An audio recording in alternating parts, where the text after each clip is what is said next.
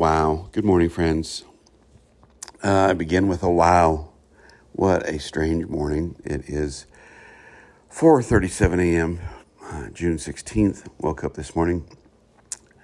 It's really struggling with my allergies. The heat is really cranking up here in south central Iowa.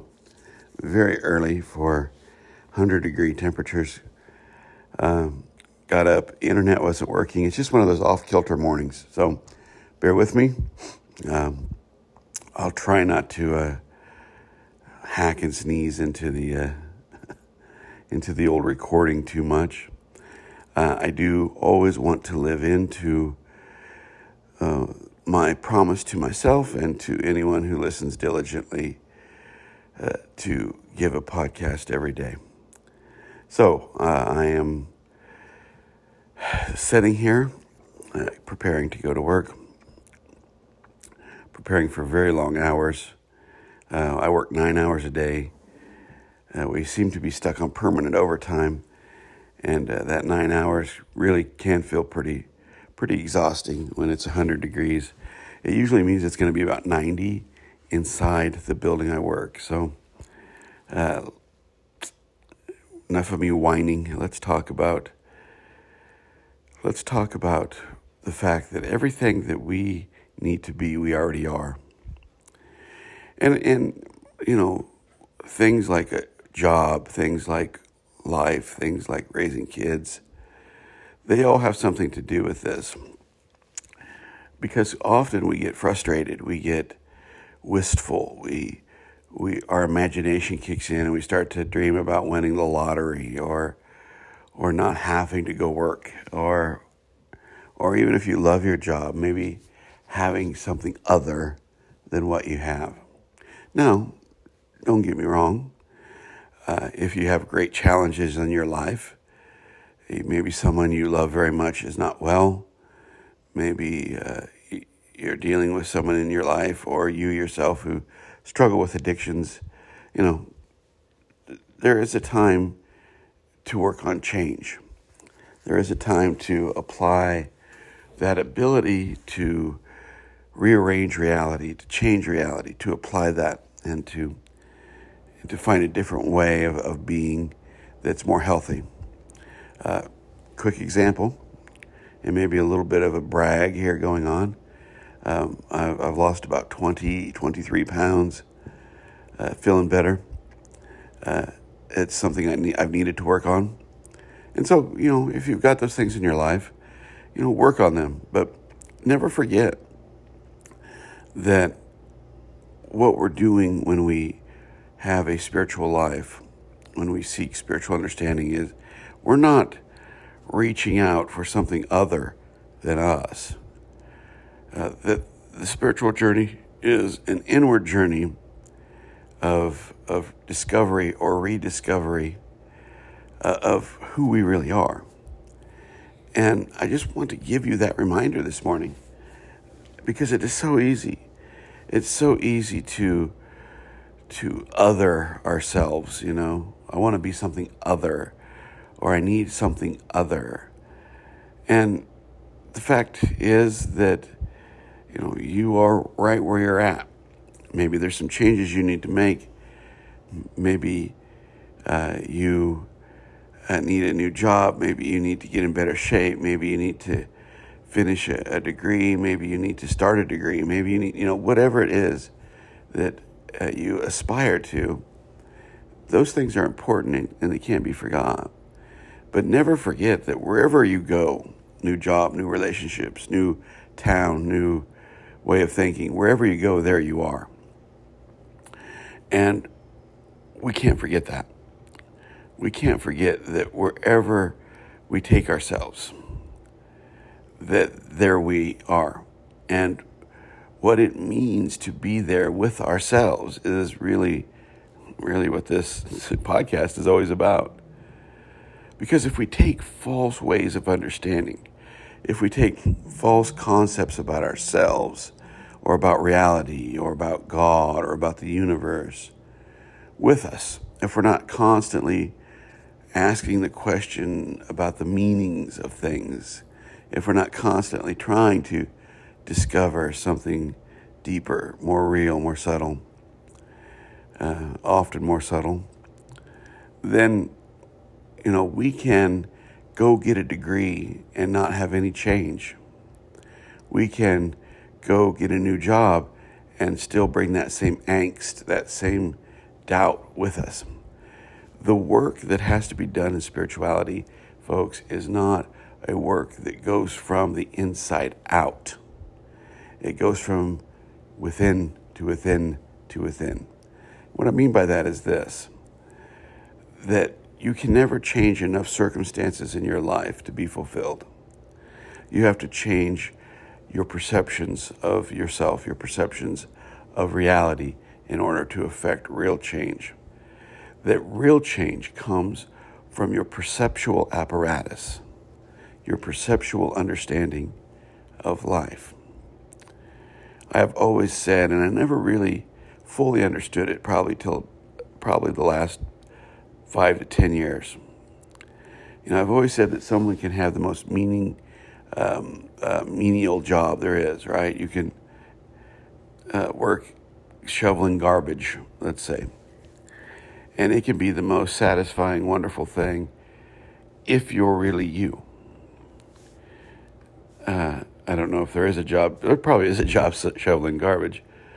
But I would imagine most people who shovel garbage probably dream of something else. My point is this, that wherever you go, there you are.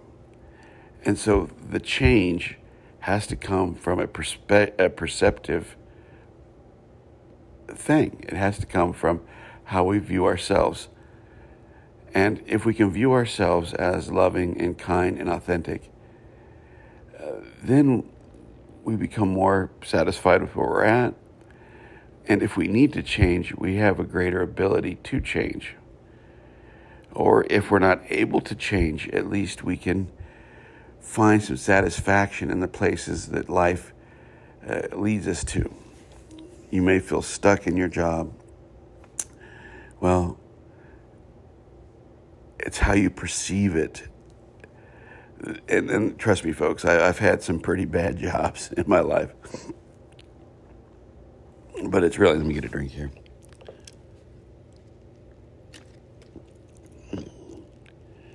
It's how you perceive that really matters.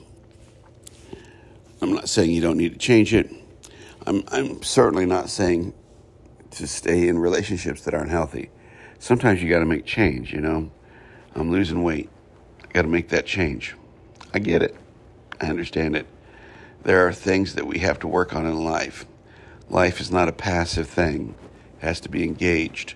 It is where we're at. But how we perceive ourselves in the midst of living life is really vital. It's really important. Let me give you an example of what I mean. Probably an extreme example, but I don't know, maybe you've thought this yourself. One of the questions, in my journey as a professional religious person, which I no longer am, I had just a couple recurring questions from people.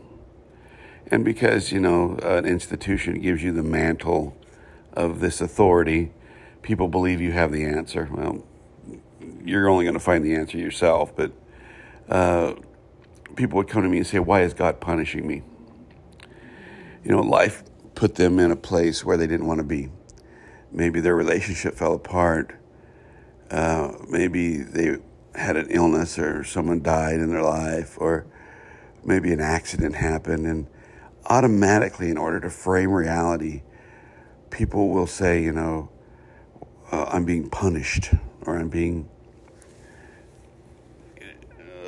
corrected, or something external to who I really am is causing this. And I would try to share with them that, a lot of this is just life. And I know that's terrifying because it means you have no control, but it really is the truth, folks. Well, there are some things we can control. We can go the speed limit, wear our seatbelt, be a safe driver, and someone still can come in our lane and hit us head on.